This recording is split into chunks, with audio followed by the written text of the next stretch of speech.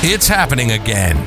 Welcome to Work Cookie, a CBOC podcast. As we broadcast around the world, get bite-sized morsels and tidbits from our industrial organizational psychologists, other experts, and the latest research on the workplace to boost your organization's effectiveness. Sign up now at cboc.com. That's SEBOC.com to engage with our community, gain a sense of belonging, access our other media, and get rapid advice from our experts.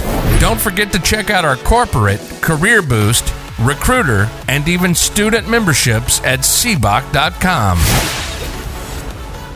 Welcome back to Work Cookie. This is Dr. Jeremy Lokabal. I'm an industrial organizational psychology consultant and critical conversations and negotiations coach. In addition to CBOC that you just heard, you can also visit my website at turnboot.com. That's turnboot.com.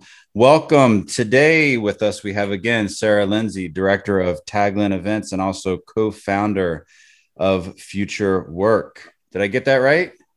That is it. Future O Work. Yep. Future O Work. How are you today? Very well over in Ireland. It is, I think the last time we spoke, it was probably cold and grey. It's now clammy and still grey, but we're doing well. And you? Doing well. So over here in Pennsylvania, we have these, the cicadas, these 17-year cicadas are coming out. So we're about 70, 80, even 90 degree weather these past couple of weeks. And these cicadas, they come up from the ground and they just swarm everywhere. But it's pretty isolated. So you might even drive 5 miles away and then you hear all this noise of the cicadas. And they are here for about a month and then they die and then they go back in the ground for another 17 years. So it's actually weather related because it has shown up in Virginia on the weather map because there are so many of them. It actually shows as a weather pattern. How weird is that? Oh, that is bizarre. Now, if you were having a barbecue outside, do they come near you or do they just They just fly around. They're harmless. Some people eat them. They fly around. They don't do any damage to crops. They don't bite. They're just here. They're like the shrimp of the land. Oh, okay. Okay. That is crazy though. Like to think that their life cycle is every 17 years. Yeah, I wonder how many people would like to crawl underneath the ground for 17 years. Well, I maybe have 17 months of lockdown, maybe. Speaking of, so I was thinking we were talking about when we were discussing what topic to discuss. Here's my question, are people getting tired? Because, we naturally, we talk about remote work and best practices, and then we take other best practices that are known and we tear them apart. Is this really a best practice?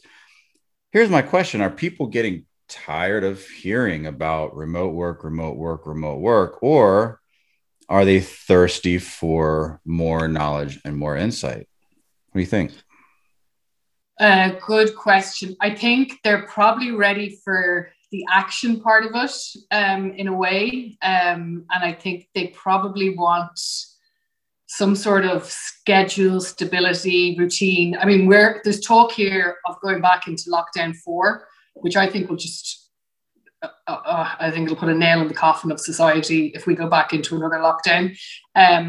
So I think if we were to remove COVID from the remote working discussion in Ireland, it would probably be a lot more positive. I think everybody now sort of relates remote working to lockdown and they haven't separated the two. So there's probably a little bit of negative energy or thought processes with it. Now, that being said, the government have said offices are to open more than likely September, maybe August. And people are nervous as well about going back. They don't want to go back, because they don't get to put the washing on and work at the same time. So it's a mixed one. What do you think? So after, I'll answer that with a question.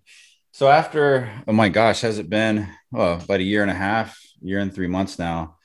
So we're done. So you're saying we're done talking. Let's actually say, finally, here are the practices. Here's what people should be doing. We've got enough data out. We've got enough surveys. Now it's time for people to start acting. And as we get back to work, people that are leading these companies should be able to say, boom, we've seen this. This is a best practice. and or we're going to find one that's specific to our industry and workplace, and we're going to do it. We're going to hit the ground running. Employees are going to be happy, productive. Let's go. You're saying it's time for that. I feel it's time for that. I think we landed in it. I suppose COVID accelerated it by about 5 to 10 years, they say. And I think we are where we are. I think the data is there. It's based on the extreme. So, it's cannot get any worse than it was. Were people unprepared for it? Of course they were. Have they learned from it all? Hopefully. I think it's time to get structure in place, get teams ready, get managers geared up, supported. I think probably it's the support factor for the leaders in the industry that is probably most important, so that they can get the teams being productive, making money, hitting targets, and feeling happy and safe in their jobs. If you could know, and to our audience, we're just free flowing this morning. So if you could find out anything, if you could have a poll question and you put it out there, if you could get into the heads of the average everyday person who is struggling with this remote versus do I go back versus do I dig my heels in and say I want to keep working remote, what would you want to know? And to give you just a couple seconds to think, if you're listening and you have an answer to this, or if you have a question that's burning, you can send an email to hello@cboc.com or go to cboc.com and fill out the contact form. And we will find an answer for you and we will put it on a podcast. Sarah, what would you want to know? That's a good one. I think I'd want to know what the biggest bugbear is for guys out there. So is it that, Friday morning coffee with the boss where you can't, you to appear, but you don't want to be there? Is that a waste of your time? Just iron out the niggles. I think, doing a bit of research, you could iron out the niggles and just eliminate what really bugs people, is what I would like to know. Now, will they be honest in the poll? Maybe, if it's anonymous. So there's an article this past week, the pros and cons of remote work, and saying that we need more interaction, more communication. So something that I keep thinking about, does it make sense? So in corporate, most corporate meetings, it's just an automatic schedule for an hour. And I've got this theory, which isn't really a theory, but if we take, your average organization, let's say, 3,000 people, 5,000 people, and every single meeting just automatically gets cut back to 45 minutes. I mean, we do the math. I mean, you're saving, countless of hours of manpower every year. I mean, hundreds and hundreds and hundreds, thousands of hours of manpower. Does it make sense? So if we're looking for what's more important here in the remote workspace, so we look at the frequency, how often these meetings happen, and then the duration of the meeting. So is it half hour, 45 minutes, an hour? And then we can look at an intensity too, which I think would be really how the meetings run and how efficient it is. But should we go back? Should we shave back, I should say, meetings to just be standard? If it's remote work, should companies consider, 30 minutes, 30 minutes, 30 minutes? Just if we're going to have more frequent communication, does it make sense to be more efficient, help out with keeping and refraining from Zoom fatigue, and just make them solid half-hour meetings instead of 45 natural 1 hour meetings? Well, yes, I agree. And I'll give you a good example. Last week I was on with a client, and there's one girl, and every time we have met on the hour, she's like, I got to go to the next meeting. I got to go to the next meeting. Got to go to the next meeting. And it is so it's so frustrating when we're middle of a project and we need more time and everybody else is on for longer. But I think their corporate culture is wrong because they put in a full hour. Nobody has time to powder your nose, grab a cup of tea. In Ireland, we drink more tea than you guys, but and she's completely stressed out and worn out. Whereas I think even if she was on for half an hour on the online meeting and was off half an hour to catch up with email or to, do some work that she needs to do, instead she spends 8 hours on Zoom meetings all day and then has to do her work afterwards. I think that company, is a prime example of abusing the Zoom function. So there's power in checklists. There's a book. What is it called? The Checklist Manifesto. Ooh, I can't remember. I should remember that. There's power in checklists. So does it make sense to kind of like self-check questions when you're out shopping? If you've read any of these books on minimalism, keeping a tidy house, before you buy something, you ask, does it add necessary value? Do I need it? Does it add necessary function? And then the third question is, how hard will it be to get rid of it? So those are nice self-check questions that can save you money and also keep a decluttered house. But does it make sense to create self-check questions for, hey, is this meeting important enough?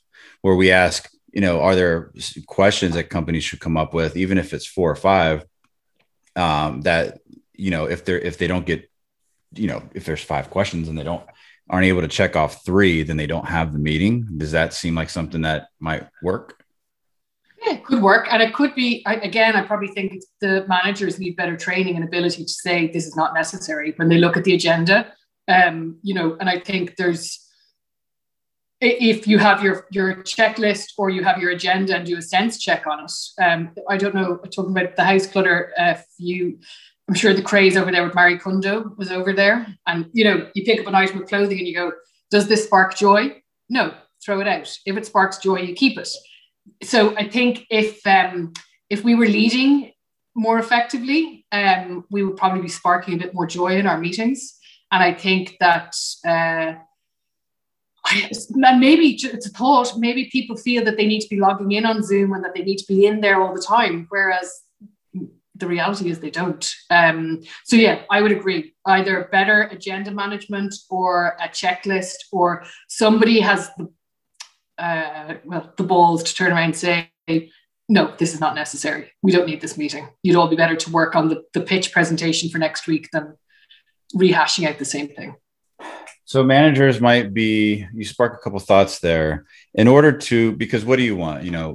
Do I have to be on this meeting? So if managers were to give people very specific roles within meetings, that would A, keep them alert and awake, B, give them a purpose for the meeting, and especially give them a purpose knowing that, yes, it's a meeting that they should be at. And what I mean by this is if I'm a manager, do I have someone, let's say I'm a manager leading a team of 5 people. So it's 6, including me, 5 people.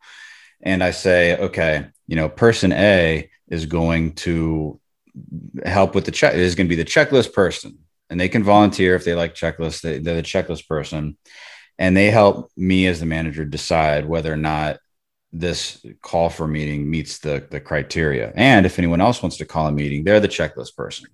So that way, everyone knows going forward, okay, it met the requirements for the self-check questions. Is it urgent or is it important, or does it have to do with our upcoming budget, whatever it may be, and it meets those requirements. And then you have a timekeeper, right? So because how many people will say, yes, we're moving to 30-minute meetings, and everyone shakes their head and says, yeah, right, we're not going to stick to a 30-minute meeting. So maybe a timekeeper. And if anyone has ever been in the audience, or even you, Sarah, Toastmasters, I've been in a couple different Toastmasters organizations, and they are very, very, very efficient at meetings. So kind of taking from their agenda and from their timekeeping, but assign, very specific roles that can help to not only determine whether or not a meeting is important, but also make sure that an agenda is followed and the timekeeping is kept. Therefore, most people can play a part in the meeting, and it becomes more efficient the whole way through and isn't such a drag. I completely agree. I mean, what we do is internally and then advise externally is you send out the agenda the night before, just bullet points. People have it, they know what's going to be brought up. The meeting starts, there's 5 minutes of chit chat, 30 minutes later, ding dong. It'll usually be about 35 minutes of the meeting, but it's closed off. And anything that has to be dealt with urgently is brought onto another meeting later on. And anything that can be held on to till the following week is just delayed till then. And people get used to it. And initially we all laughed going, we won't be able to do it. But at 30 minutes past the hour, you can leave, because you've given half an hour and you've been told I only need half an hour's time. I think, and that way people are motivated to get in and get out. If you've got your stuff ready, you're ready to roll, and you can have a very efficient, we call it our Fergus, we call him the German efficient man with the meetings, because he just is like, that's it, done, finished.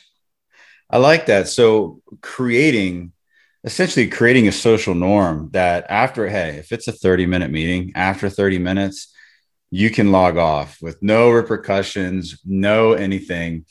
And all of a sudden, if you're on a meeting and you're being long, people just start dropping off. It would take a little getting used to, but it puts something in the employee's hands, which is a sense of autonomy and just a little bit of power.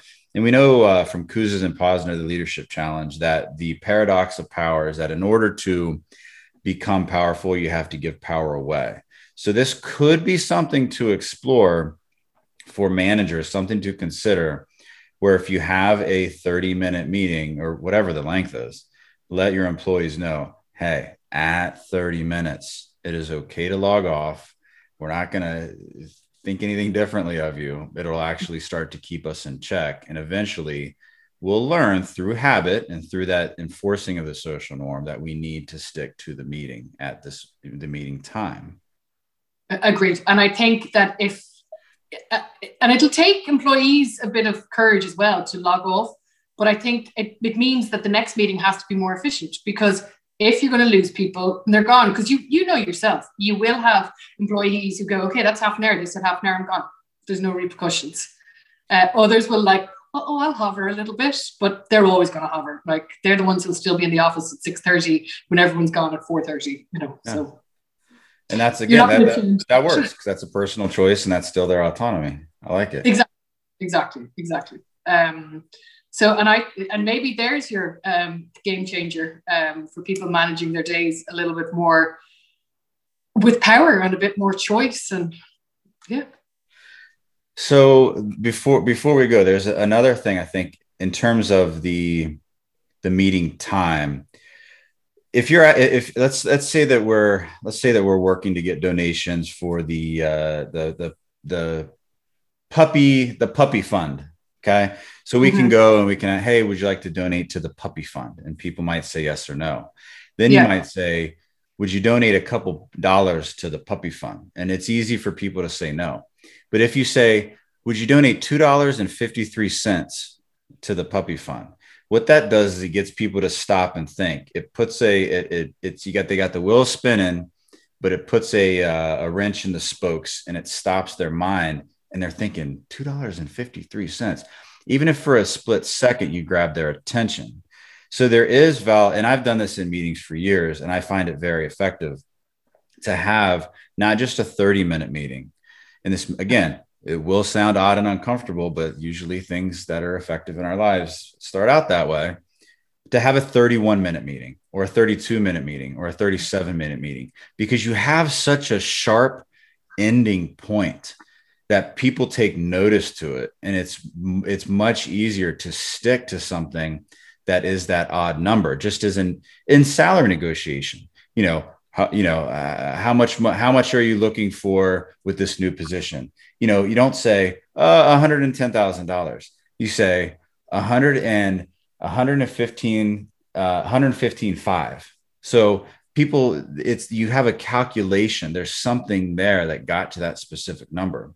So if you keep it at a 37-minute meeting, Sarah, do you think that would help people focus more on the ending time of the meeting and actually stick to it? Well, I'm completely going off point here, but this makes me laugh because when I lived in the States, there used to be a pub in Manhattan on 3rd Avenue and 33rd Street. So we'd always say 33rd and 3rd. So I'm thinking 33, and the Americans used to go wild the way we would say 33 and a third. When you'd hop in the taxi, we'll go to 33 and 3rd. So I'm thinking for an Irish person working in America, they could be the 33-minute meeting gurus, and that the Americans will all go, oh, the way they say 33. But anyway, yes, I do think it works because you'll always be remembered. They may not remember your name, but they'll always remember you for the 37th meeting owner. And even if it's, maybe the meet in the lift in the morning going up to the office going, oh God, we've got the 37-minute meeting. They've remembered it because it's logged something in their head that's different to the norm. And I think it only takes a jerk to set people off, just kind of make them like a little bit more alert to it. And if it's a 37-minute meeting, they still might not look forward to it, but they know it's only going to last 37 minutes. Exactly. And then they'll say to each other, they'll go, and I'm leaving that meeting at 37 minutes. Wait, he'll have to see me leave out the door. And go. Which creates the engagement that everyone's looking for. Good. So if people want to get a hold of you, Sarah, how can they do that? You'll get me on Sarah with the H at futureowork.com. And I would be delighted to see them, or on LinkedIn. I'm readily accessible on LinkedIn as well. Okay, so Sarah with an H at futureowork.com or on LinkedIn. Yeah, that's excellent. And this is Dr. Jeremy Luckelbaugh, critical conversations and negotiations coach, as well as industrial organizational psychology consultant. You can also reach my website at turnboot.com or connect with me on LinkedIn. We will see you again. Thanks for listening to this episode of Work Cookie, a CBOC podcast. Don't forget to sign up at cboc.com. That's SEBOC.com